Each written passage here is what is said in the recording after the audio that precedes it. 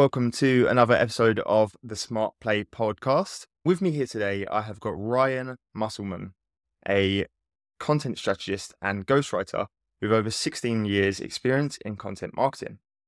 Hey Ryan, how you doing? Hey man, good to have you, or good to have you. I thought I was on my podcast. It's good to be here on your podcast. No, thank you. Oh, that's It's an good. That's honor a to great have way to you. start a podcast. That's got to be your new intro, man, or That's a something along great those intro. lines. Yeah, we'll lead with that. Yeah, Mhm. cool. No, I'm really excited to have you on, and I'm excited to get into some stuff. And this podcast, typically, I talk about all types of social media and personal branding. And obviously, you've been operating in that space for a while now, and in particular, you've really been killing it on LinkedIn. I would love to dive into some of that stuff and sort of talk about your personal content strategy for LinkedIn and some of the stuff that you've learned along the way and things like that. But before we dive in, I guess I'll let you take the floor. And if you could tell everybody a bit about yourself and your background and just sort of where you came from and how you got into it, that'd be cool. Yeah, absolutely. I got into LinkedIn producing content thinking I was just going to improve the relationships with people in my industry based on the job I was working at the time. So I was in a VP of content distribution role, content strategy role, which I've held for the past 13 years, just various roles like that. And I thought I was going to be building relationships with more industry peers because we were all working remotely. So it was hard to get to different events and so on. This is still Sure. early. It's 2020, it was 2022. So most of it had lifted on the COVID front, but still wasn't at full speed. Yeah, life What just wasn't back happened to normal. though is that I started posting about more crystal clear type content and I stumbled into becoming a copywriter and content strategist from there. So my leap was from trying to build more relationships to I'm now a copywriter, and I went from copywriter to let me just bring all my experience over these past 16 years into being a content strategist and then ghostwriter and brand builder and so on. So yeah, what a change of events in such a short amount of time that I did not expect. I didn't get on LinkedIn thinking I'm just going to be a copywriter. It Yeah. just happened that way. No, I love it. It's just real natural progression for you there and the natural shift. Yeah. And I love seeing when people like yourself that you find a new path, but more often than not, like the skills that you've been building over the past 16 years or however long it is, they all culminate into helping you in what you do today, which is really cool to see. Nice, man. Yeah. Thanks, man. It's LinkedIn is a special place. It's still very early. And I think people maybe don't understand the significance of that. And I just want to highlight that for a second. You've got platforms like YouTube where the barrier to entry is very high because the established norm has now raised in production level. It used to be really easy just to do simple videos and vlogs, but now the competition has gotten so fierce that people are hiring full blown teams. Mr. Beast is an example, but it's too high of an example, right? Sure. So just those things really like on LinkedIn, text posts are totally fine. You don't have to do carousels. You don't have to do video. You don't have to do audio events or live events. You don't even have to have a podcast. Just get really good at being crystal clear with written posts, and you're going to make progress. You'll attract an audience. Yeah, no, I love that. And I think one, it's great because it's a low barrier to entry in terms of the production side of things. But also, if you're not comfortable being on camera, or if you're not a great graphic designer, or you don't have the resources to pay for those things, anybody can get on and to some standard start sharing their thoughts and opinions through text, right? So that side of it is super low, and the comfort side of it is super low as well because you don't have to be on camera and stuff like that, which is, I think, a huge win. Yeah, and you got your barrier of entry of cost, right? If you're going to do video, then most things can be done on an iPhone now, but you won't have that super amazing sound quality. Not that everyone needs that. And I'm not trying to discourage anyone from doing video. Dive right in if that's where you're going. I'll be on YouTube eventually, but when it comes to LinkedIn, if you need a way to get in and crush it, do it. And I just saw someone post about Snoop Dogg Yeah. going on LinkedIn. So even traditional celebrities are now embracing the platform. Mr. Beast is on LinkedIn as well and he posts frequently. Yeah. This is the place, man. This is a great place. Yeah. Yeah. And even talking about like celebrities and traditional like influencers and stuff like that, like you are seeing more of them come on now, but it's still so early there. And like you said a minute ago, I think for everybody, even though we've all seen like with most platforms, a slight dip in reach and stuff like that on the platform, and things are constantly changing. It's still very early in the game.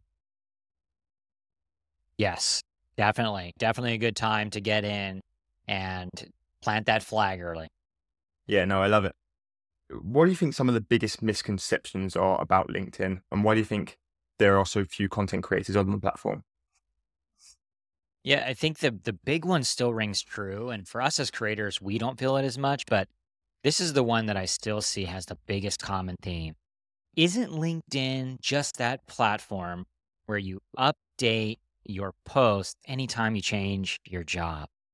And it's become far greater than that. And I'm going to share some data with you that I think is going to be really important for our listeners here. So, Yeah, I'd love that. in 2021, LinkedIn officially launched creator mode. And this is their first step into saying, we're going to embrace creators. We're no longer just a place to post an open job. So they launched creator mode, which basically gives you more access to resources like live events, audio events, just helps you get discovered more. And people connect with you by following you first instead of connecting with you through the invitation. But when LinkedIn started doing this, they now also started to sell more in terms of ads. And when they started selling these ads, they did some deep research. And here's three data points that I often quote all of the time. There are 65 million decision makers on the platform. And these are like people who hold the budget. So you want to Sure. influence them.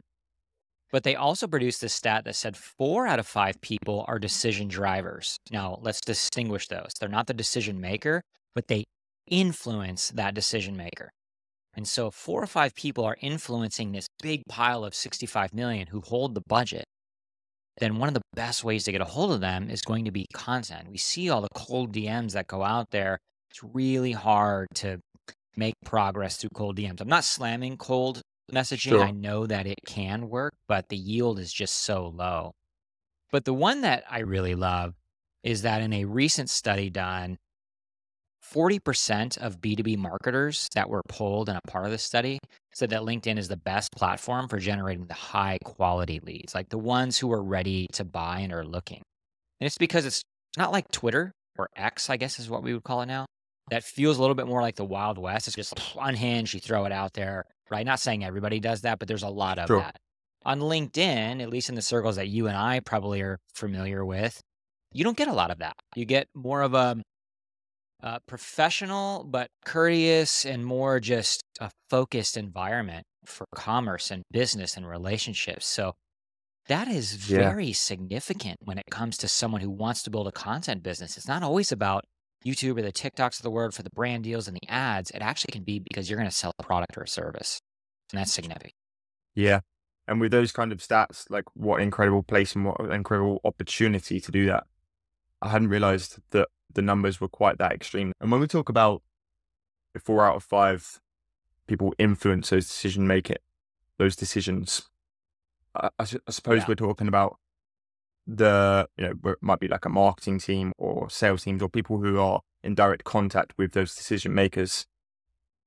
And I think that's somebody that most people don't think about when they're making content is you don't consider the broader circle around the decision makers. Everybody's going after the CEO or the founders, but in actual fact, you can get a good in by building a relationship with the people around them, right? Yeah. Those decision drivers, right? Those 4 to 5 people that I mentioned, it could be someone as simple as an employee who is in digital marketing or in sales or in finance or any other industry, but maybe they work on a team and that team is looking to do influencer marketing, paid marketing, or organic marketing. Could be anyone, or it could be completely irrelevant. Maybe someone's just looking to build a website and that decision maker didn't see the content, but the decision driver, namely the employee or someone affiliated with that decision maker, did. And so now I'm the person who saw it and this looked really good. This organic social media post that contained info about a website product or service that we're looking for. So I'm going to take that information and I'm going to go tell this decision maker who could just be their manager. And so those decision drivers are important. You have to keep them top of mind. There was a content creator who I was coaching very early on, had just started, but he kept posting content And he does a lot of outbound sales. And one of the people that he was working with kind of went cold on him. And she ended up responding after a number of weeks saying, "Hey, I just want to let you know that I haven't forgotten about you. It's just been busy," or whatever that Sure. excuse was. And I was reminded to reach out to you because I've been seeing your content on LinkedIn. So you're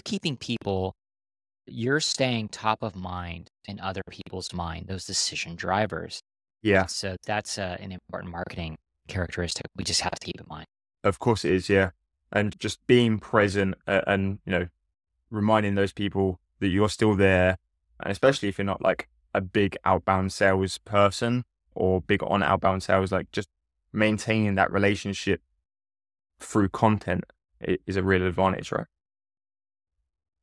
So we both come from content marketing backgrounds, so it's clear to us that content is very valuable. And I like to think that more people are starting to catch on to the value and the advantage of producing content. But I guess if you were to break it down for somebody who might not have a content marketing background or might be new to this, how would you describe, and this is a very broad question because of people's goals, but how would you describe your content strategy and how to approach LinkedIn in building that relationships and the type of stuff that you should be putting out? Yeah, there's a couple of ways. You definitely want to at least post 3 times per week. And that doesn't mean your post has to be perfect. And the common advice you're going to hear any creator say anytime this is given is you have to post, you have to engage, you have to build relationships inside of the direct messages. All of that is really true. But how do you actually get started doing that, especially if you don't know who you're trying to target or what to post? And the short answer is your gateway is just pay attention for a little bit. Maybe that means 24 hours of paying attention. Maybe it means 30 days, or maybe it means an entire quarter. And just learn to find creators. Go to the search bar, type in for creators or hashtags or whatever content topics you want to cover, and just look at what other people are doing. Be very observant. Take notes. Practice writing some of their posts as if you wrote them yourself. Just go and rewrite them. You don't ever have to post them, and you should never. I'm not endorsing anyone like copying and pasting or stealing some of the posts. What I'm saying is rewrite some of their posts and just practice and rewrite it into your own terms, right? Even if you never post it, at least you're getting more familiar with the cognitive process of content creation. And Yeah. then if the day comes where you do want to make those posts, make the posts. And if you get someone to comment on it, great. And if you don't, grab the link to that post, send it to a few friends and family that, or maybe just it's just friends or former coworkers who are in and around the content vertical you post. Ask them to give them your feedback and take notes and just keep going from there. Most people start off, they post something and it's crickets, or they get a few of their coworkers to like it, or maybe there's a few people that they were already connected to that finds that content interesting. Don't be discouraged by that. That is social media 101. Yeah. Keep embracing the process. It'll build over time. Yeah, I love it. And I And also love that approach of looking for outside feedback. Because I think, especially if you're making your own content and you're not working in a content team or something like that, it can feel like you're in it alone. But most people, they're happy to give you genuine feedback, even if it's reaching out to somebody that you've met on the platform. So I love that sort of getting an outside opinion, asking people to break it down, especially because when you're just starting out in copywriting, something that makes sense to you might not make sense to the audience, right? yeah, definitely. Definitely. It's one of those things that just requires a lot of iteration. There's often far more failure at first, which is really just that word is strong. There's a lot of adaptation required, right? It Sure. requires a lot of patience and it can be frustrating at first. Just know that in advance. That way, when it inevitably happens, you can have just a better mindset of, yeah, but I'm still learning, right? It's not that you suck. It's just that you're learning. And the more you learn, the better you're going to get. I like how Alex Hormozy says that. Like the difference between someone who's starting and someone who's really successful is just this knowledge gap. So close the gap by just getting the knowledge you need to be over here on the successful side. It's not because they're a rocket scientist or some genius that you are not. They're often not all that much smarter than you are, if even that. Yeah. Just they've closed the gap. They've learned more than you have in that current moment. So catch up by learning the information. Yeah, I love that. And what a brilliant way of looking at it. And I also think this is true in life, but I've definitely seen it on LinkedIn in that, like, you've just said there.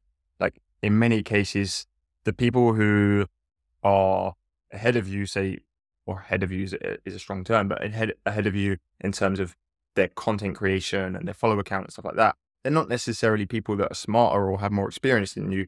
They've just figured out the platform and how to write. And I see it all the time where, I'll see new creators who are previous CMOs and they've got way more experience than I have, and yet they're not getting any traction on their LinkedIn. And so the balance was all over the place on there, which I always find to be super interesting. Yeah, definitely. And people are starting to look at LinkedIn creators the same way they look at a YouTube creator. Most of my audience, unless they're a paying customer, didn't have any idea of what my background was. They're not going to my profile and looking at my previous work experience, reading my About Me section, and so on. They don't probably even go to my profile unless they're going to just go there to get access to one of my posts. They're reading my content. Yeah. And that's an important behavioral distinction because of what we were talking about at the beginning of the podcast. If you think that LinkedIn is a job search platform and therefore only use it anytime you have a job update, then you're going to limit yourself to other opportunities. And often what happens is the people who are engaging with your content, if you're trying to build a business online, are more than likely going to be the people that buy from you down the road. Now, there's two categories there. There's the people who engage with you and buy, or there's that hidden category of people who don't engage with you and end up coming to you and saying, I've been following your content for a month and I wanted to reach out and learn more about your service. They're just dwelling and thinking and evaluating, right? But you're Yeah. keeping them warm through the content. So learn to embrace LinkedIn as a content creation platform first, and the rest of the job updates and all of that stuff that was historical and classic LinkedIn, that'll just fall into place as you're creating content. Yeah. So circling back to learning to create content first and fill in that knowledge gap, what would you say, whether it's just scrolling through your feed or whether it's like the people that you've worked with, what would you say are some of the biggest and most common mistakes that you see people making? The big one when it comes to content creation is just throwing a post together, but not thinking through your hook, your formatting, and it doesn't even have to be a CTA at this point. You really only need a call to action if you're selling something. Now, I know people will say it could be a call to action to the comments, so you're playing for engagement. That's fine too. But your hook is your most important line. And I know that there's just such an abundance of information out there on hooks. But what you're really trying to do with that first sentence is just draw the reader into a conversation with you because that reader is actually a scanner. So they're readers in disguise, they're scanners up front at face value, meaning they're going to go and just quickly Sure. look over your post without any real intention of reading it unless you give them a reason to do that. And so when you're making hooks, make it intentional, not clickbait, but make it intentional to drive them in. Like, sometimes people say things very simple like how to build a brand. Okay, that's not a bad hook. It often would be called a beginner hook. Yeah. But if you change how to, for example, to something like how you use a very powerful word. Now they're being center stage with the spotlight. And you could add a dimension of time or an action. So instead of how to build a brand, how you can build a brand in 30 days without buying an online course. And you just got more specific with the individual who's trying to build a brand fast, but maybe has a small budget. Those things are helpful. Now, building a brand in 30 days, can someone really do that? Probably not. So maybe it's more so how to build a brand in 3 months without spending a dollar, right? Sure. Those things along the lines of creating hooks are really important. And the second one would be format your post. Don't have a wall of text. Have a line that could be longer first and then shorter as you go down. And now your eyes are being trained to go down a page like a funnel. And it just makes it really easy to scan. And on LinkedIn, that's been a proven format. It's called cascading down. It's just a proven way that people will look at a post and it just looks cool. But you Yeah. can also see it on a mobile device where most people are reading. And it's not one sentence that bleeds into another line. It's just one line. And then the next line gets shorter and shorter down to a main point. Now, it takes a little bit of practice, but those are the two biggest things that I've seen that drive someone to stop your post and engage on your post. Get those right. Yeah. I love it. And the formatting thing, I think, is that's still massively undervalued. And it's something that a lot of Yeah. people still need to work on, and a lot of content creators still need to work on as well. And I think as a consumer, you know that when you're scrolling through LinkedIn, when you hit the see more button, if that opens up, depending on what opens up and what that looks like, I'll know instantly how much of it I'm going to read and whether I'm going to carry on reading that post. So I think that formatting it triggers like a real instant response as to whether or not you're going to continue to get their attention.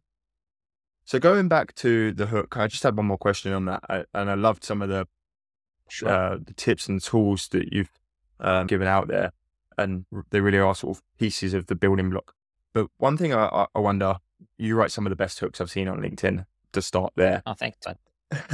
It just is what it is, and it's very inspiring to watch how you write, and you know, you've taught many of us, even content creators, a lot with your content. So thank you for that. But I'm very curious, when you write your hooks, obviously you have these building blocks.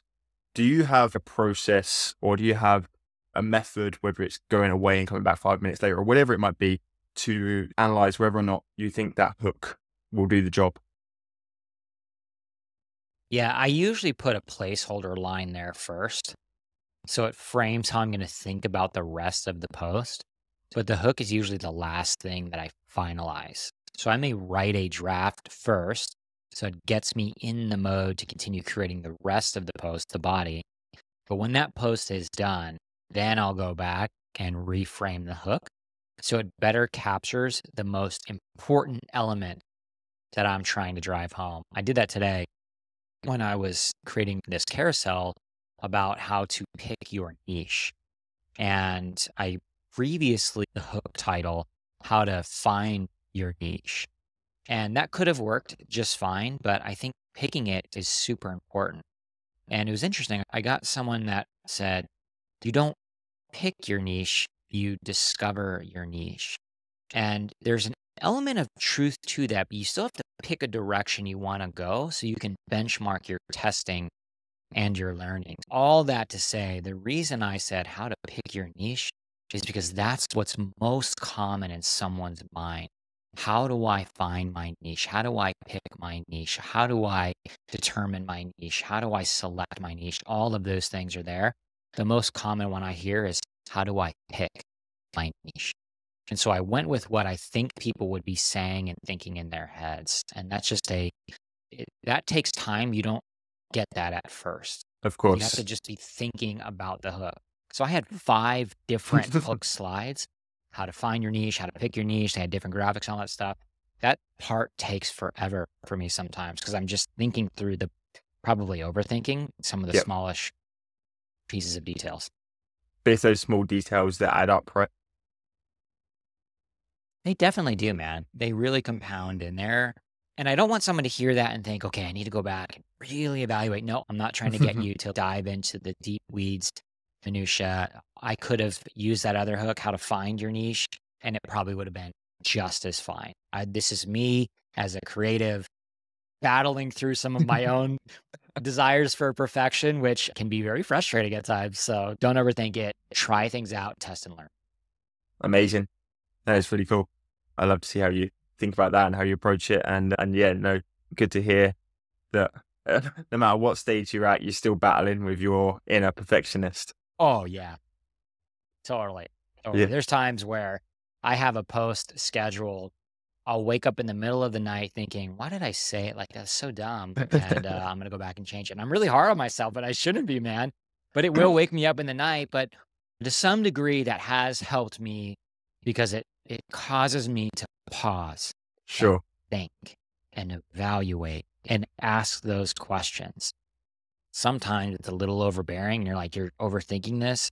And now you're paralyzing your mind from being productive when the first iteration you had was just fine. You could have Yeah. gone to something else, but maybe follow some of those cues as just actionable advice here. Follow some of those cues, explore them, but then go back and look at your data. Okay, did I make this change and it resulted in growth, or did I really need to overthink this? The post did well anyway. It'll help you relax a little bit. Sure. Following you over the last few months and stuff, you're obviously you've gained a lot of traction over months and months of compounding efforts and work and stuff like that. think at this point of time, you're nearing 40,000 followers. What are the different approaches, and what would you say are the differences that how you've had to adjust as your following has grown? And have you had to change up your angle? Have you had to do different things to scale to the next level? Yeah, the strategy for me has had to change with the onboarding of clients. And that's because I'm heavy on the ghostwriting side right now. Now I'm pivoting a little bit to help more creators. That's what I'm ultimately passionate about. But I am passionate about helping and coaching other people build their content business. And so the more I onboard clients, the less time I have. And Of that course. for the first part of this year, or at least from about February to even today, onboarding and scaling with new clients has been heavy. And so I haven't been able to do as many carousels as I normally wanted to do, like I was doing in the fourth quarter of 2022. So that's where things require the most adjustment is when my time is going to creating content for other people. There comes this pullback of what about the content you still need to create for yourself, right? Because it's still a brand that you have to build in order to attract clients and maintain that conversation. So for me, it's just making sure that you set aside very structured time to write your clients' content, make sure it's good, top notch, and list other freelance writers if you need to, or get ChatGPT to do some prep work and some framing so you can go in and be a master editor and make sure it's being representative of the quality that you need to have. So just finding the right resources, tools, and assistance to drive aid. Sure. No, I love that. And then you, throughout your journey on LinkedIn, correct me if I'm wrong, but you started building your personal brand on LinkedIn before you were selling services on LinkedIn. What would you say have been like the major differences and challenges in transitioning from just building your personal brand to trying to sell your service on the platform? Yeah, it's funny. There hasn't been that much of a drastic difference. I just started saying I have an offer that can be bought.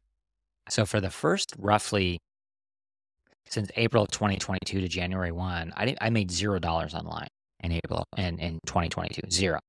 But I wasn't selling anything. I didn't know what to sell. I wasn't even thinking about that because I had a different motivation at the time. And it goes back to what we were saying at the beginning of the call, just building the relationships, even though I had pivoted and went into the copywriting side.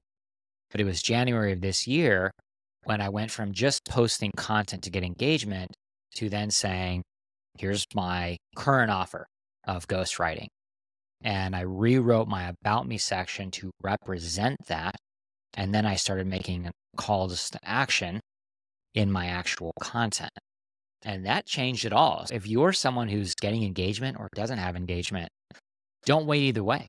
Make sure your profile is updated to showcase your offer and then make some calls to action and see if anyone bites. And if no one does, just keep creating, keep building. And if people do, there you go. You know you're on the right track and keep honing in and testing other messages. I would say that if you're new and in ghostwriting specifically, I would build an audience first or build some traction or at least be really good at showcasing how you would write for a brand and think about it that way and then begin making an offer. It doesn't take, you don't have to wait 9 months like I did. You can do it you can do it on day one, but it's good to have some social proof in it. Of course, yeah. And I think if you're going to do it earlier on, you need to be prepared. The fact that it might take a little bit longer to get Yeah. traction, right? Yeah. And here's a good thing you can do too. If you have a colleague or you have maybe it's an old boss or anyone, and they have a good connection account, right? Ask if you can write a post for them and just have them make that one post. And if that post does really well, then you can take credit for that engagement because you wrote those words and now you've got social proof. You can do that a couple of times. And now you've got a portfolio of I ghost wrote this and this. It got these impressions and these engagements and these comments. Now you have yourself a really cool example to say, hey, paying clients or potential clients, here's an example of my work. And Yeah. that's a really cool way to just burst onto the scene. Yeah. That's a really strong piece of advice. I've seen lots of people recommend But it doesn't matter what industry you're in, right? I've seen lots of people recommend to freelancers to volunteer a few hours a week with a client. But I love the fact that you could actually, you can go smaller than that if you need to. And it could just be like a single piece of content that you're creating for somebody if it's the right somebody. Uh, Definitely. I noticed recently that within your own content, you've started to integrate, I'd say, more personal stories and more personal stuff. In your opinion, like, where's the right balance for personal content and content for building the business and gaining clients and stuff like that? I've always had a very hard line conviction that there should be no personal content. And as I think about that now, I don't hold that same position anymore. So I got feedback from a friend who I trust that basically said, it was actually two of my friends. They said, you're really great at framework, firm style content that appeals to a sales process. But I've heard someone say they love your content. They just don't feel like they know the person behind it. And that really struck a chord with me. I couldn't let that go. Yeah. So I started testing that, and I posted something about my wife and I, and it was really more so about my wife and her story than it was to my story. But it got great reception. And I'd say that the differentiation for me versus others is that I didn't do that for the first year. It took a long time for me to post something personal like that. I had built up an audience, therefore I felt, okay, maybe they should get to know me a little bit more. And that's why I've been leaning into that. And now I lean into it a little bit more. I'd say at least 1 to 2 times per week, I add that in there because I'm trying to have a deeper relationship with the fellow creators. I'm trying to help. And it does create a relatability factor that you don't get if you're always just trying to help someone grow on the platform or if you're always trying to sell a product or a service. So I do recommend it at this point. Yeah. Really cool to see how you've transitioned and grown with that as well. And I think it's super important that building that personal connection, whether that's through personal content, whether it's through video, however you approach it, building that relatability on a human level is so important if you're trying to grow through content, right? Yeah, it is. It is. You want people to trust you and know that you're a human behind it. It doesn't mean you have to do that, but do it every now and then. And you don't have to open up the floodgates and have big, deep, difficult stories to tell. It can be something as simple as when I first started off in my career and I was a new manager, I was micromanaging and it caused this issue and this issue. And then you can make a lesson out of it and turn it into a teaching moment. So don't feel like there has to be just this time of I've got to put my heart out on my sleeve and I'm going to go deep in all the things I struggled with. No, just have some stuff in there that's relatable and you'll find it's much deeper than you think and far more relatable as well, which is the ultimate goal of a personal story is for you to share your experiences so others who have similar experiences in and around that and that creates that connection. Yeah, no, I love that. And I've spoken to other content creators who live on the other extreme and they share a lot of personal content. And I never really understood that approach. But there was a female creator on the platform who shares a lot of fitness content. And when I got speaking to her, she said that she had clients reaching out to her, not for the fact that she was sharing really valuable posts on her topic and stuff like that, but because um, something resonated about her gym routine, and that sort of made her more relatable and made her stand out above everybody else in her market. So I think really interesting to see how powerful these sort of personal pieces are. So you are when you have an idea and when you have a new piece of content or a new style, something like posting personal content that you would like to try, do you have an approach or do you have a process or how you run sort of experiments or how you approach testing new pieces of content and new angles? How do I basically test an idea before I release it? Yeah. Yeah, I think it's tough, man, because you're you can going back to what I was saying earlier, you can psych yourself out when you shouldn't have psyched yourself out. But If you ever really do want to test a concept and post about it, find a big creator who has similar content to you and let them post something. And if you can make your post idea relevant to their post, but in their comments, format it and post it in their comments as if you were making that as a standalone post, right? So have a good hook, have a good body that's well formatted, include a CTA if you want. I wouldn't recommend selling a service on another creator's post, but just have something that invites engagement to the comment you made and treat it as if it was a post. If it gets really good engagement, then you can take that comment and turn it into a post. I've turned many comments on other creators' posts into posts. And in most cases, intending it. I wasn't intending it to be a standalone post, but that is a method that does work. So Yeah. I've done a comment that's gotten like 96 likes on a Justin Welsh post. I just turned it into a post Yeah. and does well. I love that. That's such a great way of testing concepts and testing ideas and just getting proof and validation for a post before going live.